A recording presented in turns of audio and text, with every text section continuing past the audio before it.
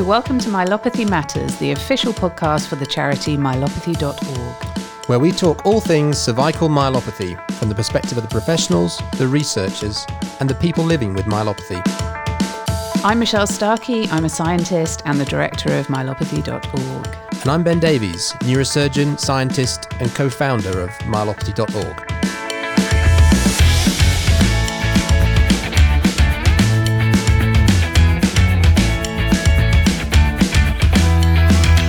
In this episode, we introduce you to AO Spine ReCode DCM, a consensus process to improve research efficiency in myelopathy, including a process to identify the top research priorities.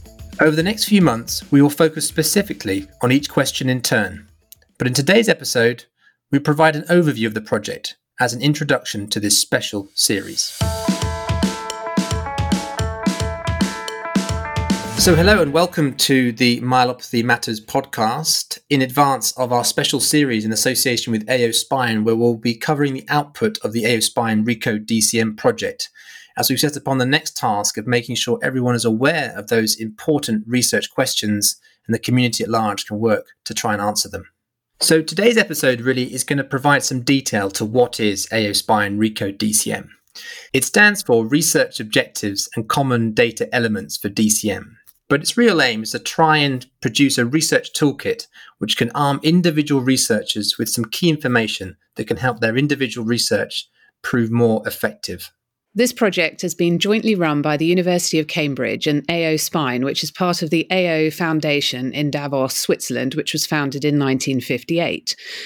AO stands for Arbeitsgemeinschaft für Osteosynthesisfragen, which is German for Association for the Study of Internal Fixation. This project has been closely supported by myelopathy.org because, as we are going to hear, involving those living with the disease from around the world is fundamental to achieving its aims. This project is relevant to everyone involved with or interested in DCM. And to provide a little bit of background into the project, we started with a roundtable discussion. So today we're going to be talking to Mark Cotter, who is an academic spine surgeon at the University of Cambridge, a member of the AO Spine Spinal Cord Injury Knowledge Forum, and a founder of the charity myelopathy.org. He's also the chief investigator of ReCode DCM. Hello, Mark. Hi, Michelle. How are you? Good, thanks. So I was wondering, Mark, whether you could introduce us a little bit to the wider concept of ReCode. So tell us about it a little bit more in general. Yeah, sure. So ReCode is a international initiative that brings together people with myelopathy, surgeons like myself, doctors that are involved in the treatment of myelopathy, and healthcare professionals. And we all try to resolve some of the fundamental bottlenecks in this field that inhibits research.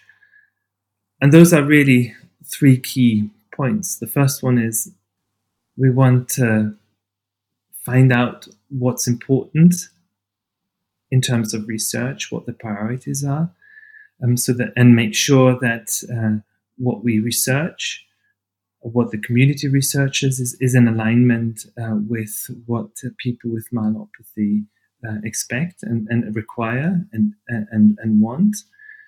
The second thing is make sure that the research is conducted in such a way that it is robust, that it can be compared, and here the importance of data, defining what kind of data needs to be collected at every stage becomes very important. And the third aspect is really something that's very particular to cervical myelopathy. What we found is that there's so many different terms used right now to describe this condition. This includes, spinal stenosis and complex wording such as spondylotic cervical myelopathy, which all point to the same condition, but cause a lot of confusion. And from this perspective, it's quite hard to communicate your findings or your research or even the condition as such if you don't have a common language. That's really interesting, Mark. And I think what I've found so nice about the project is the fact that you're bringing so many different people from so many different disciplines together. Yes, Michelle. I mean, the really important thing, if you want to be successful and make sure that everything's aligned, is to involve everyone that is, dealing with the problem of that myelopathy poses. And of course, the most important group are people that have the condition, but it's really important to bring all the other sort of healthcare providers and even their supporters and carers into the mix. And it's often not that easy to tap into people with these diverse backgrounds. So and what we've done, therefore, is we work with myelopathy.org, who is a strong voice and a community that represents people with myelopathy. And we also worked with the AO Spine, which is one of the largest networks of spine surgeons, actually the largest network of spine surgeons that exists. And I think those initiatives, if we bring these together, then we can increase the impact that we have with our results. And I'm sure with all those people involved, even, with your experience in the field, did you learn stuff from these people? Was there things that came out that were surprising that were discussed, or findings that you had? That's a very good question, Michelle. And the answer is yes. Every time we bring people together and have discussions, there have been surprises in terms of the priorities that people want to be answered with regards to research, and even also the sort of the ways of how myelopathy is perceived. One of the important things that we did right at the start of this initiatives in preparation was to actually figure out some of the symptoms that myelopathy causes, and I can remember that this opened up our minds because they seem to be much more complex and varied than in the textbook. So overall, this whole initiative has led. It was a huge learning experience for myself, and I imagine for the others involved as well. Yeah, I completely agree. Having been involved in, within another setting in a similar sort of process, I think it just makes the research stronger, especially when you've listened to people with lived experience of, the things that matter to them. So, I think this project is really going to have such a massive impact on the field in general, and in specifically for people who are suffering with DCM. Okay, so I wonder whether you could give us a few more details about the priority setting partnership. So I'll ask Ben to chip in at this point in time, but of course, setting priorities in this country has a strong tradition and is spearheaded by an organization that's called the James Lind Alliance. And they've kindly agreed and helped us to formulate those research priorities. Yeah, I think that's essentially it. So I think Mark has touched on, the role of prioritization is really to try and focus resources and efforts into key questions that you can have a better chance of answering them in a shorter time period. And there are, of course, lots of different ways that the tasks can be prioritized, but the James Lind Alliance came about from the UK and has now broadened internationally on the basis that actually to set questions that really matter and have a chance of really informing and changing clinical practice, you absolutely need to involve the people at the front line, which is both the healthcare professionals, but also the people living with the disease. And that's really their ethos and has become really core to their brand. And they've run, I think, over 80, 90 different priority setting partnerships now all across the world, and integral to that process, which they've refined and developed, is that aspect. And so the JLA really sets themselves up as somebody to kind of support priority setting partnerships in different diseases, and they appoint advisors to oversee and help facilitate and make sure the process is true to that goal. And coming back to that point that you made before, the learning experience, just this interaction that we had as part of the process and preparing our own clinical trials has a massive impact on how we look at our clinical trials, how we design them, and even what the main objectives are that we want to record. Essentially, I now feel very passionately that clinical research needs to be developed in partnership and ideally instructed by the people that are suffering from that condition. Mm-hmm. No, I echo that, and I think this is obviously something that I've come across at a much earlier stage in my career, but it's certainly fully shaped what I've done over the last few years. And I think we'll touch a lot more in one of our special episodes really on why involve people living with the disease in research and how you can involve them, because I think there's lots of different aspects. It's not just about targeting the question, but also in the delivery and how research is delivered. They have great roles and value that can really make a difference. Exactly, yeah. Mm-hmm. So I was wondering, Mark and Ben, whether you might be able to sum up the longer term vision for the project for the listeners. Right. So if once we finish the project, and I very much hope that we'll be continue to be as successful as we've been with our research priorities, we hope we have defined and agreed upon a term that can be used to describe the condition, not only in the research context, but hopefully also in the broader context, so we can avoid some of the confusion that's happening right now. We also want to inspire people, researchers, funders, etc., everyone who is involved in clinical research or basic science research to tackle the questions that matter to individuals with myelopathy. And thirdly, we wanted to have an agreed standard, a minimum standard of how those questions should be answered. So I was wondering, Mark, if you could tell us a little bit more about AO Spine, what the role of the AO Spine Spinal Cord Injury Knowledge Forum is, and why you think they chose to get involved in ReCode DCM. So the AO Spine has its roots in Switzerland when a couple of surgeons came together and wanted to change the way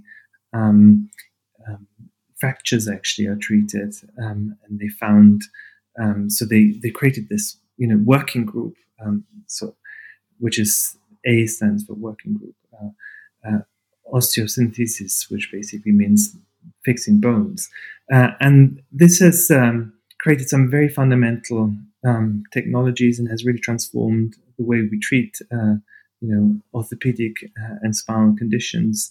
They've invented some of this instrumentation, which really sort of moved the field forward. And it was always meant to be a non-for-profit organization that supports surgeons, and it's become a huge network for surgical training. So lots of the fellowships are sponsored by, or it runs some of the most important learning courses, and because it's been very successful with regards to membership, but also with regards to IP, it was able to gather the resources to support a large community and focus these not only on education, but now more recently also on continuing the research path that was at the beginning. And in order to structure this better, it created the knowledge forums. Those are really the key components that help to structure the strategy, but also in terms of defining important questions, research questions, and also to conduct actually research. So there are a few. One of them is the Knowledge Forum Spinal Cord Injury, which is chaired by Professor Brian Kwon, and I'm a member of the steering committee. And so spinal cord injury obviously, includes cervical myelopathy. And so because we are tasked at defining what is important and defining the sort of the next steps in terms of research that the AO Spine itself sponsors, we've decided to broaden this and reach out to myelopathy.org, etc., to sort of answer those fundamental questions with a much broader perspective. Just to add, I think this project would have been a great struggle without the support of AO Spine, both financially but also in their network and reach. I mean, whilst from the UK ethos, it's accepted that the priority setting and the standardization of data sets is essential. Most of the leading funding organizations now in the UK have stopped funding these processes. So it becomes quite difficult to get these things off the ground without the support of organizations like AO Spine. What a shame when, we've just discussed how important, these types of projects are. Has AO Spine been involved previously with other priority setting projects, or was this the first one that they did? This is, to my knowledge, the first one. And we even introduced this idea to the AO. Mm-hmm. I think there have been some of the other elements of the project, the minimum data set, for example. I think there are other examples now. I don't know whether they came second or in parallel, but certainly this approach, which is such a combination, really targeting those three fundamental issues all in one go. I think that is certainly unique to AO Spine, but also globally. It's quite unique, and actually, I would want to credit Ben here, who has really brought everything under one hood. And I was going to say, all the more important that you make sure that the information gets out there, and people are following this podcast series to find out exactly what those findings were and what the recommendations were for the field, I think. Okay, so getting down to specifics now, I was wondering, Ben, if you could tell us a little bit more detail about exactly how you derived the top 10, what was the methodology you used, and what happened at the meeting that you had in New York? Yeah, thank you. So we essentially followed the James Lind protocol, James Lind Alliance protocol, which essentially is 3 phases. The first phase is to gather ideas and uncertainties, and you do that with a very open-ended survey, which we did our best to try and reach all the different stakeholder groups from around the country. And essentially we asked them, what are the research priorities, and as slight useful prompts that we broke it down into diagnosis, treatment, long-term care, and other as categories.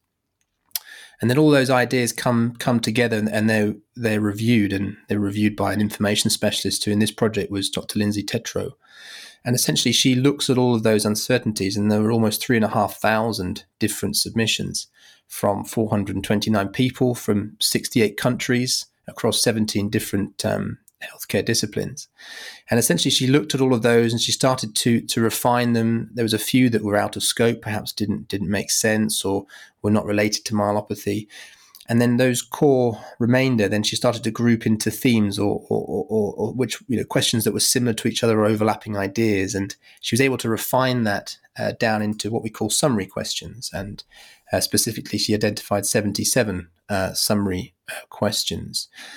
And these questions were then reviewed by the steering committee with input from what is out there in the evidence at the moment. And it was felt that a couple of those questions were actually already answered. One of them was, what is the efficacy and safety of anterior versus posterior surgery in patients with DCM? And the other was, what is the efficacy of surgical interventions for DCM? And also one of them was out of scope. And that question was, what is the optimal timing of treatment for individuals presenting with central cord syndrome? And that latter aspect was felt more closely to represent traumatic spinal cord injury as opposed to cervical myelopathy. So that left 74 summary questions, and they were put back out to that same community using a survey, and people were asked to select their top 10. And that results then came back in from that group and were analysed. And essentially what we decided to do was we had 3 key stakeholder groups in this. We had those living with the disease, we had the surgeons, and we had the other healthcare professionals. And we looked at trying to get a threshold from each of those separate groups and what was the overall top 10s to try and identify about 20 questions from that group. And what we found is actually by having a threshold at the top 7, that gave us about 20 questions. And then we handed over to the steering committee, who obviously quite a diverse background, all of those different stakeholder groups represented, but also leading experts in the disease, and gave them the opportunity to pick or promote some additional picks. And a further 6 questions came into the mix. So that gave us 26 questions, which came together in a face-to-face consensus meeting, which was conducted in New York at the end of 2019. And that was quite a long process. That involved people from the steering committee, but also external. It involved breaking down into small groups of mixed stakeholder groups and essentially working through those questions and trying to identify and distill what was the most important. And at the end of that day, a list of the top 26 were produced. And of course, within that, the top 10. Must have been quite an exciting process to be involved in, actually, sort of seeing it all the way through from the beginning and seeing, how certain themes were becoming more important perhaps than others or more frequent than others. Definitely. I mean, I think, there was lots of, I guess, sweat and tears at certain points. You're getting against deadlines. Can we make this meeting? Things were running behind. Have we got enough people engaged? All these sorts of challenges. But I think certainly when it came together in New York, and I was simply observing, I've been too closely invested in the process really to have a, I guess, potentially unbiased view in that final room. So I was really just watching, but it was fantastic. And I think, it was reflected in the talk at the beginning of the day from Dr. Michael Failings, but also in the comments from others throughout, that this was a really novel experience, that mixing of professionals and people living with the disease. And I remember at the beginning of the day, it was very much like one of those sort of school discos where girls are on one side, boys are on the other. So you had healthcare professionals on one side and the people with myelopathy on the other. But by the end of the day, total mix, very free conversation, discussion, debate. And I think that the final 10 are something we should be really proud of. I think they really do reflect what are key questions in myelopathy and something that we really need to champion going forward. Yeah, I think that's really interesting how this sort of playing field was sort of leveled in a way. You've got experts on either side, actually, those in the healthcare profession, but also those with lived experience. And actually, for you both to see that you're experts in your own, different realms and the overlap there must have been really good. And obviously, I'm coming from the side of the charity, so I can probably guess the answer to this, but how did people with DCM, how did they react to this experience and getting involved in the work that was going on in New York? So, I mean, my experience on the day was hugely inspiring. As Ben said initially, there were 2 groups, and at the end of the day, we really sort of were one group.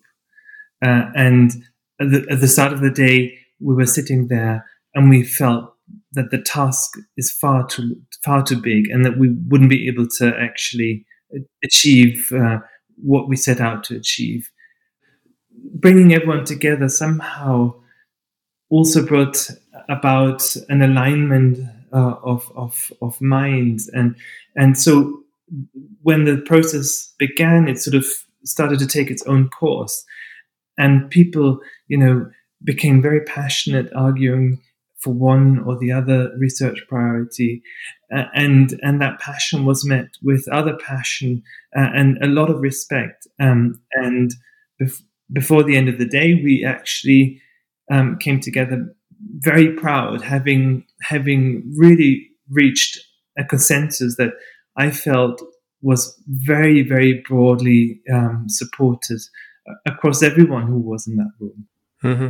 And I think that's absolutely right. And I know from the the interviews that we conducted, I think it was Margot Miller who very emotively said, I really felt my voice was heard. And I think that we really did try to make that the case. And I think it was. And, and a good example of this is the top research priority was about raising awareness. And if you look at how that fared in the shortlisting, it was the top priority for people living with the disease, but actually it was ranked 47 by surgeons, I think about 26 by other healthcare professionals. So it really was championed and worked its way to the top by the fact that people with the disease were promoting it and people working with the disease were listening.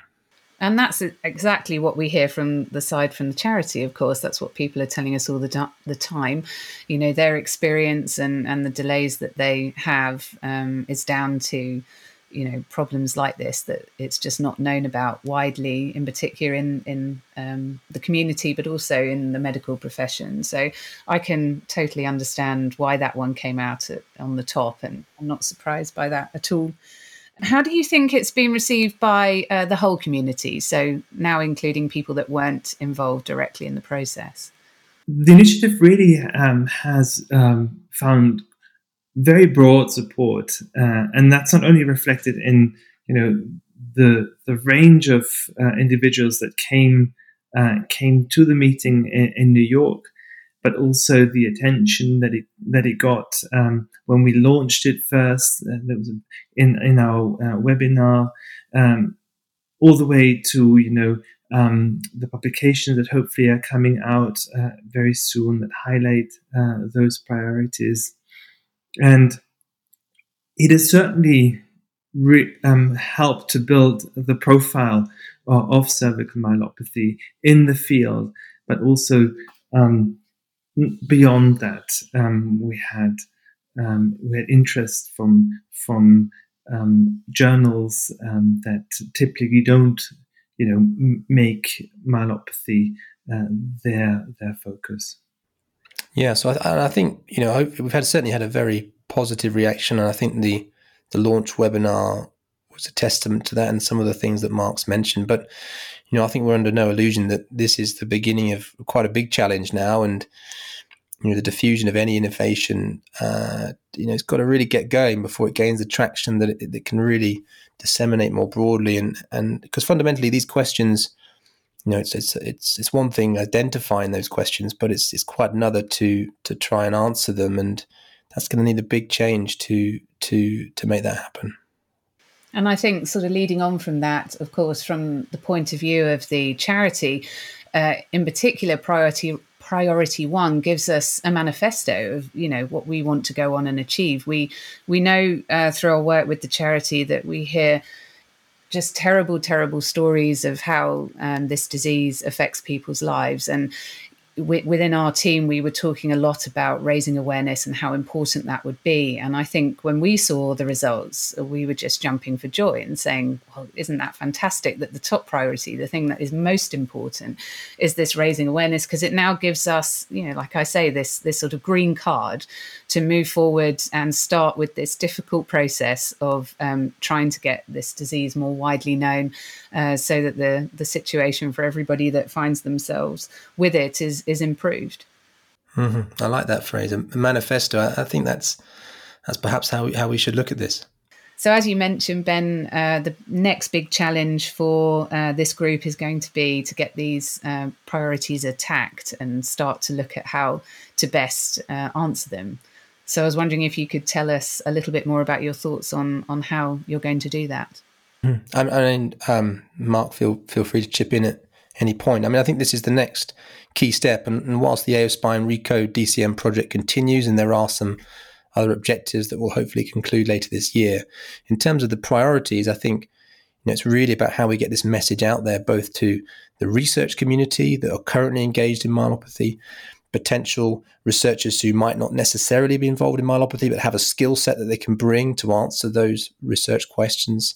But also fundamentally, research is driven by financial investment, and that's something that we really desperately need to change. I think there's a platform called Dimensions, which is a company which has a library of all of the major grant funders around the world, and if you plug degenerative cervical myelopathy into that database, you can see that only around $35 million has been been awarded in grants in the last decade for cervical myelopathy, which is 2% of what diseases like multiple sclerosis or motor neuron disease or even traumatic spinal cord injury receive.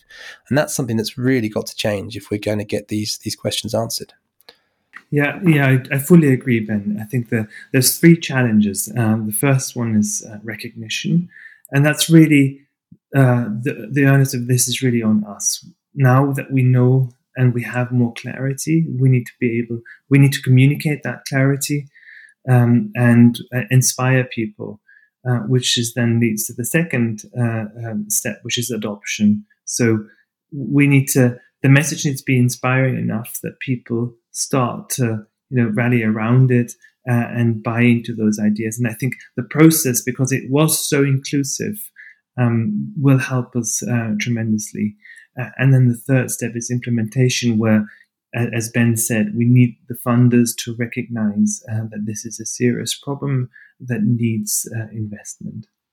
And I think that's the aim, or one of the aims of this podcast series, is really to provide a different perspective on, why these questions are important, and some of the stories that are going to be aired. So this podcast series is going to essentially have an episode per research priority.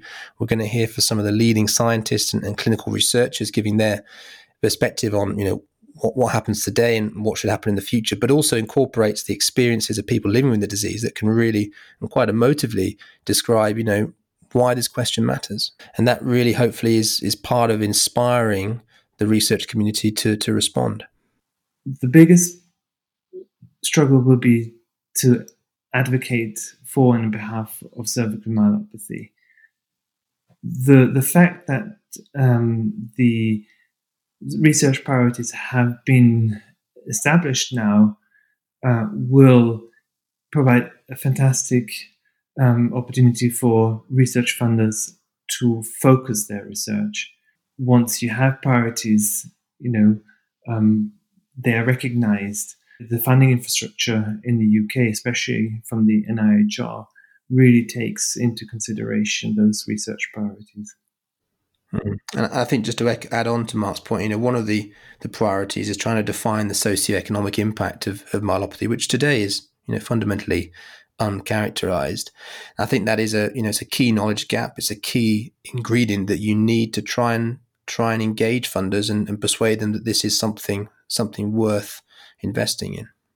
And of course, I'd like to say a huge thanks to everyone who helped make this such a successful process. In terms of the priority setting exercise, I'd like to point out Torto Grundland, who has been our moderator and steered us all towards that consensus. I'd like to say a huge thanks to myelopathy.org for all their support and buy-in, and of course, the main reason why we are all together here. Huge thanks also to the AO Spine and my colleagues in the Knowledge Forum, who have provided, invaluable input and guidance and leveraged their networks. But also a big thanks for the funding that we've received by the AO. And finally, a massive thanks to the management committee, and especially also Ben, who's really been putting all the details together, made sure that the process was running to such high standards. Hugely impressed. Well, thank you. I mean, it is very much a team effort, and I'm, thankful very much to have two very keen researchers with us in Cambridge, and Danielle Kahn and Oliver Moforth, who've been instrumental in driving lots of the process along. Obviously, I mentioned Dr. Lindsay Tetro, who is our information specialist.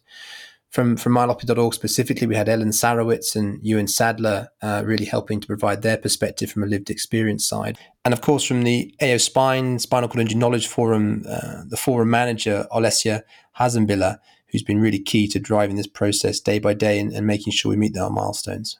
And finally, also a big thanks to Elizabeth and Carl, who came all the way to the US, record our sessions, and really are fundamental in making sure that the process gets the kind of recognition that it deserves.